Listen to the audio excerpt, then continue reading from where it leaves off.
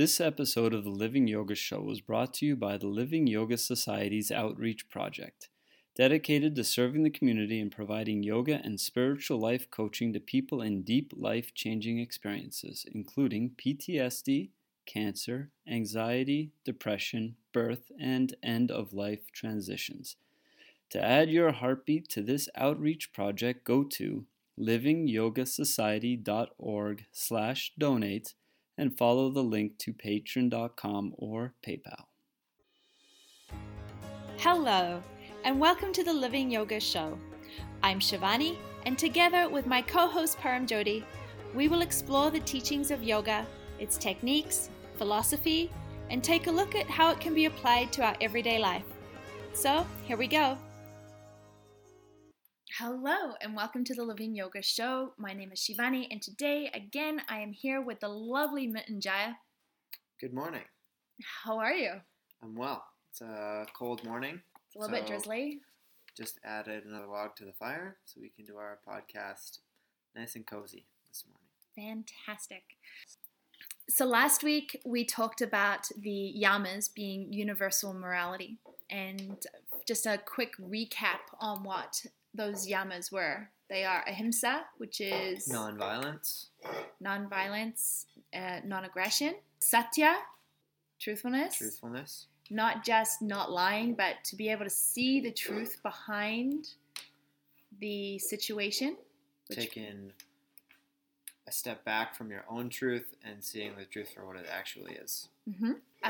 And then there's asteya, which is about not needing to possess one's desires, abstinence from theft, including people's time, not taking what's not yours. Brahmacharya, which is to be established in the divine, and we talked about sensual abstinence, using discerning and being really honest about how we use our sexual energy, and aparigraha of non-possessiveness, keeping things for yourself when you see a need in somebody else. That's a really important one for the age that we're living in, where materialism is quite broad. Yes, it is paramount. So then today, the niyamas. Whoa. So the niyamas, personal observances within our lifestyle. So you see how they're still connected to the outside world, but we're starting to take a step inwards. So are the niyamas also spiritual guidelines, like the yamas? Yes. Okay. Yeah, so the yamas are the universal moralities of how we interact with the outside world, and then the niyamas are the personal observances of the moralities of how we deal with ourselves. Okay, so they're more internal versus the yamas are external. But internal in relation to the outside world. Right, gotcha. So the first one is saucha, or as you like to pronounce it, shaucha. It's spelled shaucha, but pronounced saucha. Tomato. Potato. Exactly. And that means purity or cleanliness. So not just clean on the outside, cleaning your body, having a shower, not smelling, but also clean on the inside. So what are the three aspects of our inside world need to be brought into purity? Mind. Emotions. Yeah. And I'm pondering a third. Mind, the emotions. And the physical organs. And the physical. Right, the internal physicality. Really watching it, and you'll see how these niyamas really connect into the yamas, right? So purity of thought, purity of emotions, like doing the practices, doing the asana to purify the physical organs, doing the pranayama to purify the emotional body, doing the dharana practices to be able to purify the mind, so that we're not just habitual reacting organisms running around. We are evolved beings that can respond, can witness, and can interact consciously with life rather than just run into brick walls. The purity of mind there's a few different ways to practice it from my perspective, which is a sort of new yogi. One-pointedness is a teaching of yoga that will induce purity of mind when you're totally focused on one thing, it's hard for other infiltrating thoughts to creep in. Right? So what's one of the main dharana practices or concentration practices that we use to keep the mind one focused, one pointed, when it could be a time of idle mindness when things filter in? What do we use as a main practice for that? You can use mantra. When you're kind of just going about your day, doing these things, la-di-da, it's easy for the mind to wander. And to fill the time when we're idle, as Shivani said, it's very helpful to do your mantra just repeatedly in your head. So some generic mantras, if you don't have an initiated guru mantra, some generic mantras that can be used for that is the Gayatri mantra, Om Bhuvaswaha Tatsavitur Varenyam Bhago Devasya Dhimahi Deyo Yona Prachodayat, or the Mahamrityunjaya mantra, Om Trayambakam Yajamahe Sugandim Pushtivadhanam Urdva Rukamiva Pandanat Mrityo Mukshiyamamritat. Or one of the most common shorter mantras is Om Namah Shivaya, Om Namah Shivaya, Om Namah Shivaya, Om Namah Shivaya. So yeah, cleansing the mind of disturbing emotions like hatred, passion, anger, lust, greed, delusion, and pride. When your mind is focused on the light, it can't engage with the shadow. Yeah. So if we keep our eye on the light, then the shadows fall behind us. I think we've all experienced that a little bit too. It's easy for us to look at thoughts as either positive or negative, and we've all felt how harmful to ourselves negative thought patterns can be and how exhausting those can be.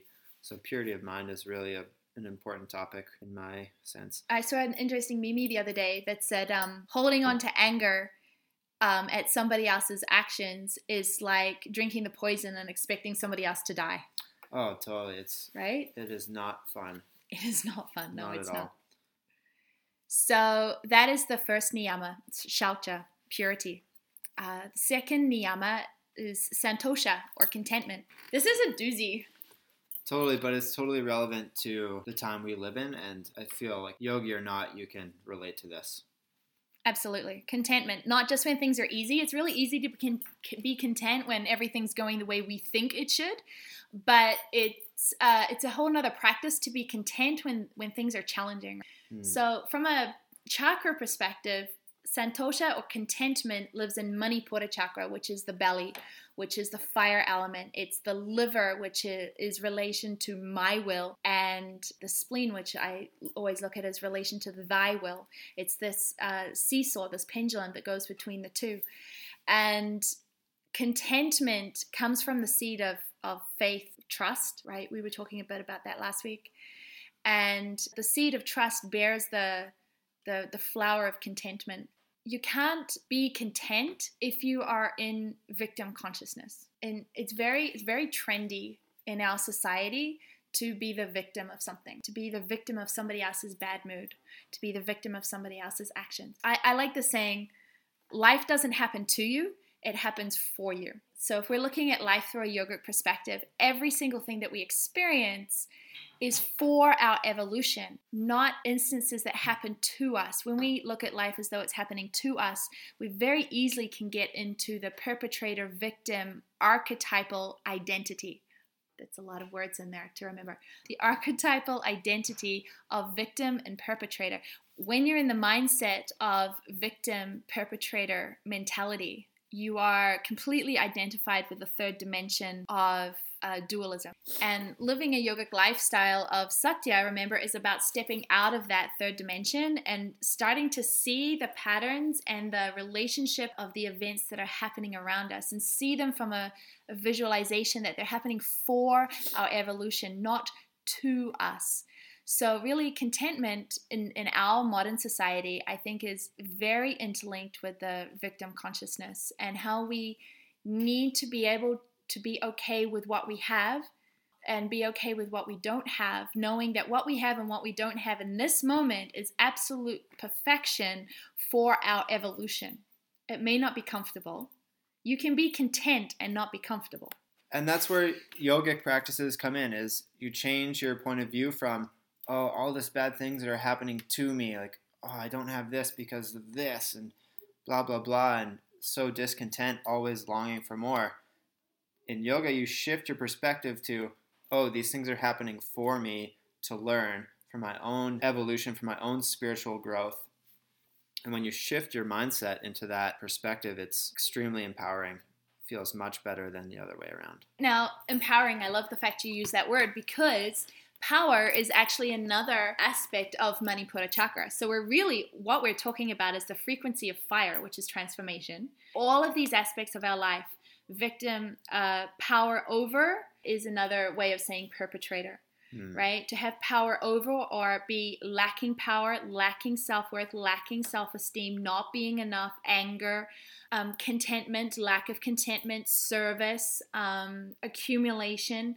These are all come from the same place in our bodies, which is the pancreas, stomach, spleen, liver, fire element of the digestion. How can you digest this present moment?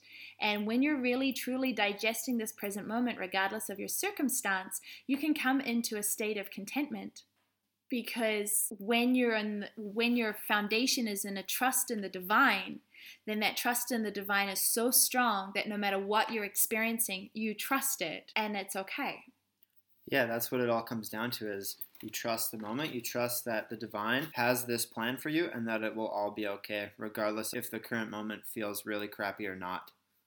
Absolutely. Now, Sage Vashista, who is spoken about in the Ramacharita-manas, which is the story of the Ramayana, of Rama's story. Sage Vashista is one of Rama's teachers, and he says that reflection, peacefulness or shanti, being in the company of truth, which is called satsang, right? Satya, satsang is truth.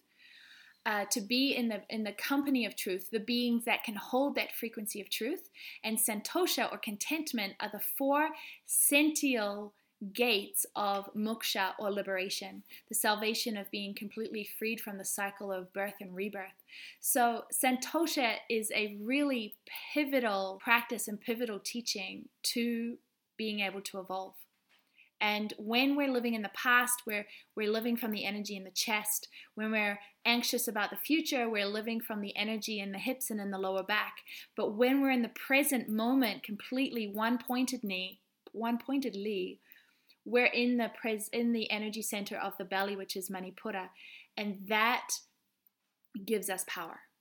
And then when we have that power to be in the present moment and see the gift for what it is, then we're able to choose to have power over or service for. And they create 2 completely different realities. Very much so. Right? And a much more relaxed reality. Easier to go about day to day. Totally. Much more flowy. Way less conflict of mind. And this is all from my perspective. Absolutely. And I find that life becomes like this little treasure hunt, because you're constantly looking for the serendipitous moments of the divine telling you that it's got you, right? Like even just seeing like 11:11 on the clock. Yeah. Right? Yeah, it's little things, right? It throws little hints that you've switched your mind state into this trust. Absolutely. And it will reciprocate. And it will give you lots and lots of signs. You know, you might find a penny on the floor. As I mentioned, the clock might be 11:11 every time you look at it. You might think of somebody and then suddenly they call. Right? These are all signs that you've tapped into something different, and that it's the present moment is exactly as it should be, and we want that present moment to bring us contentment. So then we come into tapas or tapasya. I like the word tapasya. Now you had a really interesting question about tapasya. Tapasya is the disciplined use of energy or austerity. And what was that you were saying this morning over breakfast? Yeah, I did a little reading on this 3rd niyama of tapas last night, and one of the main words used to describe it is austerity. And I didn't really know what austerity meant, so I did a little research on Google, and when you type in austerity to Google, it comes up with mostly government-related things about them cutting funding to lessen their financial deficit. And it didn't really make sense to me in a yogic sense, but hopefully we can discuss it a little further here and bring about some understanding. So tapasya is doing things with an intention to make the mind, the emotions, and the body stronger so that you can sit in meditation for longer periods of time. So when you are sitting, now understand that these are practices for people that want to live a yogic lifestyle. They're not just for everybody, right? There's a specific intention for what we do these things for. Like most of the time you say, well, if you're thirsty, you should go and have a drink. Absolutely. Unless you're practicing meditation with the austerity of tapasya. And then when your body says, I'm thirsty, you have to train the body to say, you have to wait, right? The strength of not just running from one desire or want to the next. Tapas helps us burn up all of the desires that stand in our way of goals. And the goal of tapasya, like you said, is to be able to sit in meditation. And when you're constantly longing for things like we are in our society, like, oh, I need this, or oh, I need that, jumping from one thing to the next. I have to move, or oh, I'm hurting. I have an itch here, or whatever it is. Exactly. It really inhibits you from sitting in meditation for long periods of time. So we need to be able to practice these austerities. Now, there's different austerities for different parts. In the Bhagavad Gita, it is mentioned that there are 3 types of austerities. Austerity of the physical body, austerity of communication and speech, which we call mona, and austerity of the mind. Tapasya includes control over one's thoughts in order to avoid unnecessary talking. So when we practice mona, we had a retreat a couple of months ago where we practice mona in the morning, where you get up in the morning, you brush your teeth, you go to the toilet, you get dressed, you come into the yoga room, we do all of our morning practices, and then you finish your morning practices and you come to breakfast, and that is when you acknowledge everybody and say, good morning, how did you sleep? Did you have any interesting dreams? Yada, yada, yada. And it was mentioned by a couple of people in this retreat how uncomfortable it was for them to get up in the morning, be walking around these other people, sharing the bathroom or whatever, and not being able to speak to them. They considered to be rude. And so it was a really interesting practice to be able to look at how conditioned we are to constantly be acknowledging each other. And we do this with Facebook likes, right? Constantly acknowledging each other is a way that we feel not disconnected. But in the ashram in India, there's so many people there that to talk to everybody and to acknowledge everybody is exhausting.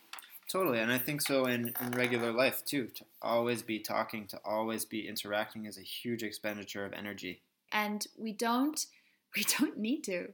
No, and it's we have to realize that it's okay to not always be making eye contact or always be interacting. And in my experience here at Niyamas, we practiced the silent morning, if you will, during our teacher training, and it was quite nice. It's quite delicious. It was quite nice. Early in the morning, nice and quiet. Everyone's kind of tired and groggy. Just sit and enjoy the silence. Let your first interaction, like your first outpouring of energy in the day, be to the divine, not to be to everybody's personality, right? Because that really sets the tone for the day. So tapasya is about putting in these practices so that your mind can get stronger, so your emotions can get stronger, so that your body can get stronger. In a book that I love called The 4 Chapters of Freedom by Swami Satyananda Saraswati, which Mrityunjaya is holding right now. It's a good reference. Within the 3 types of tapasya, there are 5 practices of tapasya, which are exposure to the sun to harden the skin, exposure to fire to make one's body slim and brown, doing pranayam to heat the body, accumulating the fire of concentration, one-pointedness, and the fire of fasting. These are the 5 fires which remove the toxins and make the body fit for meditation. Now, we're talking about making the body slim and brown, not from a vanity perspective. Not hopping in a tanning bed. No, we're talking about making the body slim, which means it's not holding any extra toxins or fluid, which is emotional baggage. This releasing is done through deep trust and strength, not from wasting away emotional baggage through anxiety and depriving yourself of nutrients. It's done in a very strong, centered kind of way. Totally. Right? And I feel like you could tie this back to the first niyama of cleanliness and purity and what you put into your body as well. The food you put in should be clean and free of toxins, and your body will reflect it, and therefore you have one of the 5 points of tapasya. Exactly. Now, my favorite and least favorite tapasya is the teaching that it's not only about making the body fit for meditation, but it's about doing things that we don't want to do out of laziness or tamas, and tamas is inertia. So we have to clean the bakery today. And I totally recognize my tamas or my inertia, my laziness around, oh God, I don't want to clean the bakery today. And for me to then go, no, this is what needs to be done. Karma yoga, just do what needs to be done with full effort and watch the mind. This is going to be a tapasya for me. So it's about watching, knowing something needs to be done, watching that you have an aversion to do it through laziness or through inertia, which is dullness of the mind, and then moving through that to get it done anyway. That's also a practice of tapasya. Yeah, and that will definitely strengthen you. You witness your mind saying, no, like, I don't want to do that, but you go about it and do it joyfully anyways. Exactly. Feels great. It does. By the way. It really does. So that is the tapasya of the niyamas. Anyway, let's move on with the niyamas to svadhyaya. Self-observation, self-learning, self-teaching. Yeah, I think this is probably one of the most beneficial practices in the yamas and niyamas in our time in the West right now. And that is creating a frequency and awareness of discernment in Agnya Chakra, which is at the tip of the spinal column where the pineal gland is, to witness. You really can't practice or start implementing all these other yamas and niyamas unless you're willing to witness yourself, to study the self. There's different kinds of knowledge. Swa, right? Swa means self. So swadhyaya is the study of self. One must be the observer. The highest type of knowledge comes through experience. But you can't learn from your experiences unless you're able to witness the experiences. And the highest teaching of that is when you can witness the experience and learn in the moment. And that takes a lot of purity and discrimination and concentration to actually be learning in the moment because of the level of witnessing you have. Then the next type of knowledge is to be able to learn from books.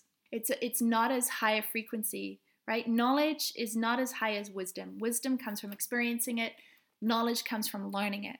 And then the lowest type of knowledge is learning from books, but not actually understanding what you're reading.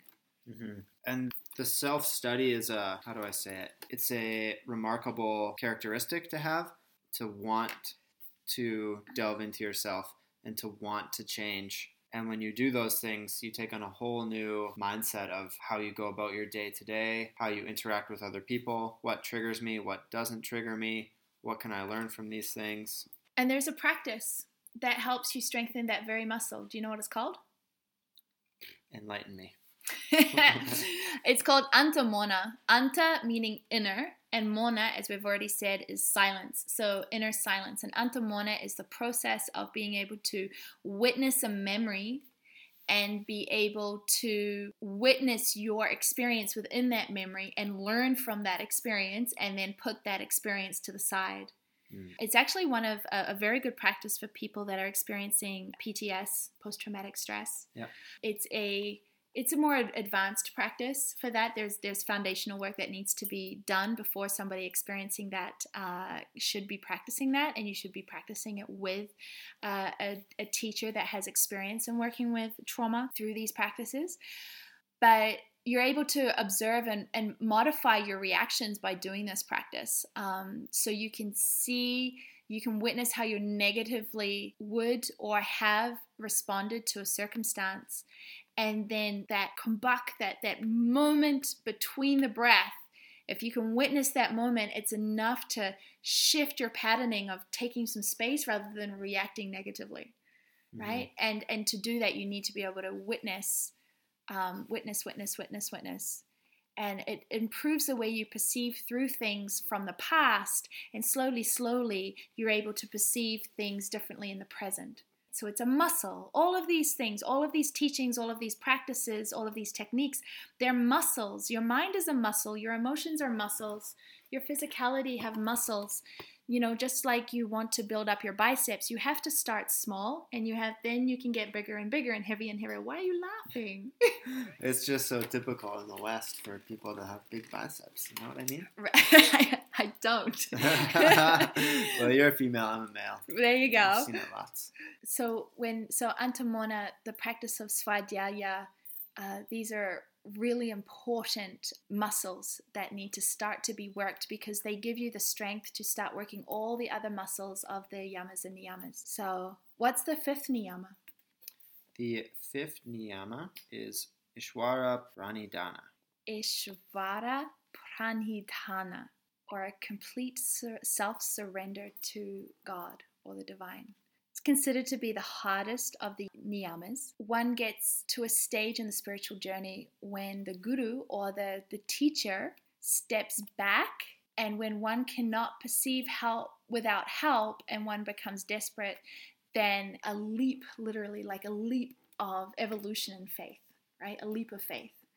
Something takes a leap of faith. Is when the hands you've held of your teacher or your guru or the spiritual master that you follow steps back and says, okay, now what are you going to do? And you have to start working all these teachings for yourself, and then do your best and put your efforts at the foot of the divine. This takes what we call a leap of faith. But the leap is not just haphazard of falling off a cliff. It is really a leap in evolution of when you can start working the muscle of discernment, witness, purity, truthfulness, non-possessiveness, non-aggression, non-violence, and then do your best with that, and then offer it to the foot of the divine. And this is what we call a good day. Right? Yeah. And when you do when you're working all those teachings and all those aspects, while you're doing whatever, cleaning the bakery, moving rocks, sweeping, feeding goats, sitting at a computer for 8 hours, whatever you're doing is the karma yoga, the action of yoga.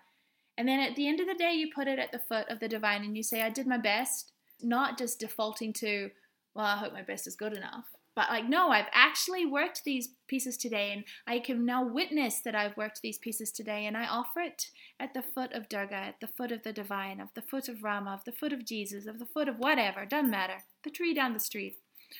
In my view of it, it's in the intention of, okay, I didn't just do all that stuff for myself, I did that stuff in service. I am not the doer. Exactly. Non-doership. Purnamada, Purnamidam. We keep coming back to this.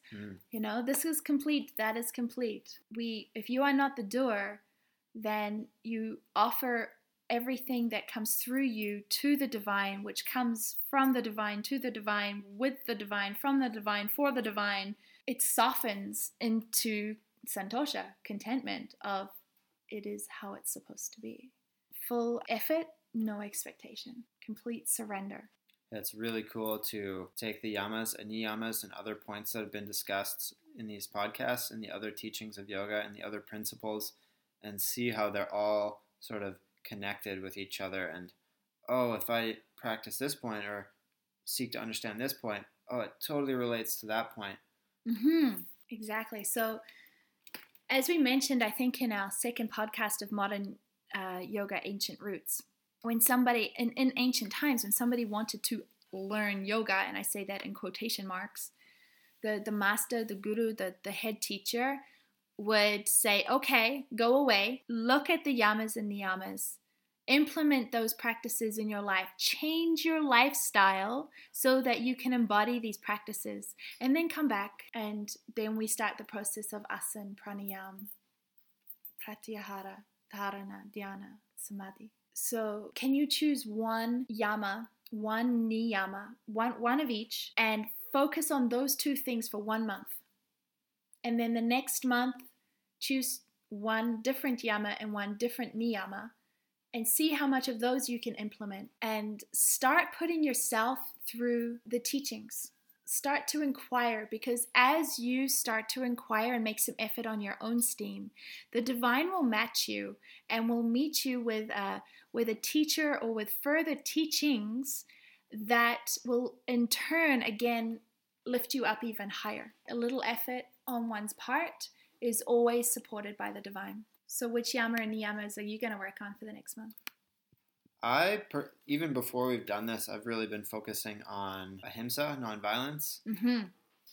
Which is really hard when you have a dog eating chickens. Totally. Just and it's putting that out there. It's not always physical actions, but just watching the mind and what are the intentions behind my actions and words, and if there's any underlying nastiness behind them.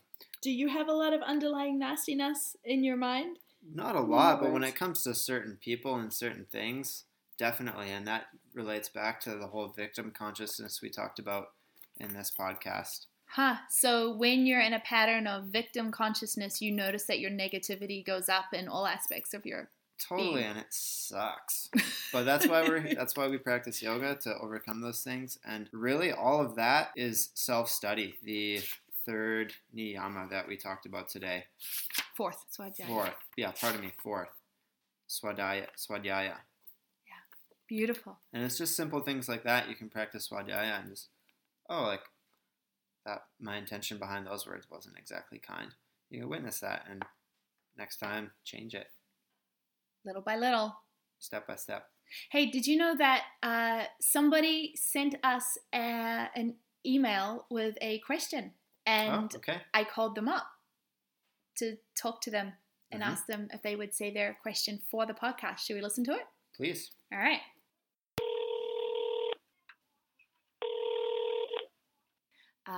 Hello. How are you? Oh, I'm good. How are you? I'm doing great. Sunny day in Houston. Yay, rainy day in BC. So I got your question, and I was wanting to know if you could repeat it to us here. Sure. So my question is, I live in a world that is completely dominated by these trendy pseudo-spiritual interpretations of yoga that are much more bent on self-improvement physically and don't really get into any of the deeper concepts that we've been talking about on the podcast. So I would like to know, as somebody who wants to pursue this, what should a student who's looking to really examine life through a yogic perspective be looking for in a teacher in this kind of landscape? What should we be looking out for? I think that is a really good question, and I'm going to do my very best to answer it for you. Thank you. So in response to this question, there's a couple of things that I'd like to offer. One of them is that in the West, as we consider yoga to be asana and pranayama, when looking for a studio to practice in, look at it from that perspective, that you're looking at for how it facilitates asana and pranayama, knowing that it's probably not going to offer a whole lot of depth into the deeper aspects of the yamas, niyamas, the teachings, the psychology, the chakras, and so forth. But look at the studio for its merits on that place. And how do you feel when you walk into that studio? Does that studio emanate kindness? Is it emanating peace? Or is it emanating ego and short shorts and one-handed handstands? Just get a vibe for whether or not the space opens your heart, right? Your heart always dictates where it needs to be, where it can evolve, where it can practice. And then in terms of the actual classes, my own opinion is that you want to practice an asana class that allows you the space in the class to be able to work other deeper mental and energetic aspects within yourself. So tools that you can apply to any asana class. So try and choose an asana class that's not completely physically workout based. So not necessarily like an advanced power class where it's just all about the postures and it's all about push, push, push, harder, harder, deeper, deeper. while there is an aspect of asana that it is good to be challenged to go physically deeper than our mind thinks it can, allow yourself to bring yourself into that with an actual teacher rather than an asana facilitator. So choose an asana class that is a little bit more on the gentler side, so that you have the space to actually connect into how you're feeling in the postures, and use the asana to be a practice of swadhyaya or self-study. Also, if you can find a class that offers a little bit of pranayama at the end of the practice, this is also a really good sign of a well-rounded yoga class. And that's what you're looking for. You're looking for a class that's well-rounded. So you always want to have a class that has a couple of balances, a couple of twists, a back bend, an inversion. That's obviously optional if you have your period. We don't practice inversions when we do. That has a good shavasana, that has a good warm-up, that isn't about bells and whistles, doesn't necessarily have fancy music. See if the teacher is having to demonstrate every second posture, right? Allow yourself to be drawn to a class where it's very simple, right? Because in the simplicities, you will be able to take yourself deeper with the other skills and lessons and understanding of the philosophy that you learn from your teacher. Now, your yoga teacher can be anywhere in the world. And it's really important to make time to go and retreat with a teacher, to go into retreat for yourself, to learn things on a deeper level, to have that direct experience that we were talking about, to be able to come into the wisdom of that. And then, when the student is ready, the lineage, the master, the guru, the enlightened one will be there. And so you'll be able to take it to another stage. But for somebody who's really genuinely interested in taking their understanding to a deeper level, find a teacher, ask the divine to lead you to a teacher, contact them. If you live far away, work on Skype. Work on Skype to develop a specific practice for you that takes 20 minutes to half an hour in the morning, with very specific practices, specific duration, specific intention. And then balance that out with a local asana class that acts as a tapasya.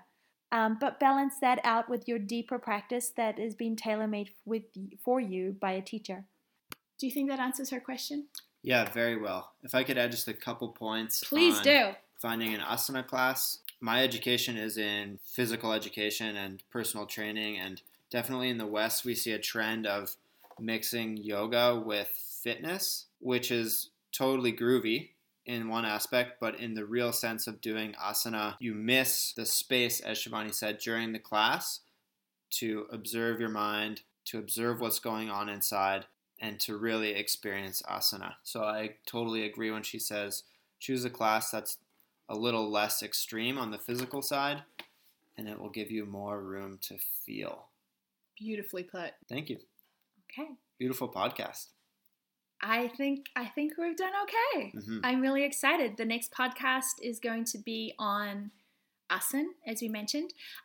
T-shirts are ready. If you would like to purchase a 1+1=1 Purnamada Ishtadev Niyamas t-shirt, they are $30 Canadian plus shipping. Please send us an email to info@livingyogasociety.org. If you have a question that you would like to put to us, you can also send us an email to info@livingyogasociety.org. You can also follow Ishtadev Niyamas Yoga Center on Facebook or Living Yoga Society on Facebook. And remember, life doesn't happen to you, it happens for you. Peace out. Have a good day. Namo Narayan. Adios. If you enjoyed this podcast, be sure to subscribe, share it with your friends on Facebook, and feel free to donate $1 at livingyogasociety.org/donate.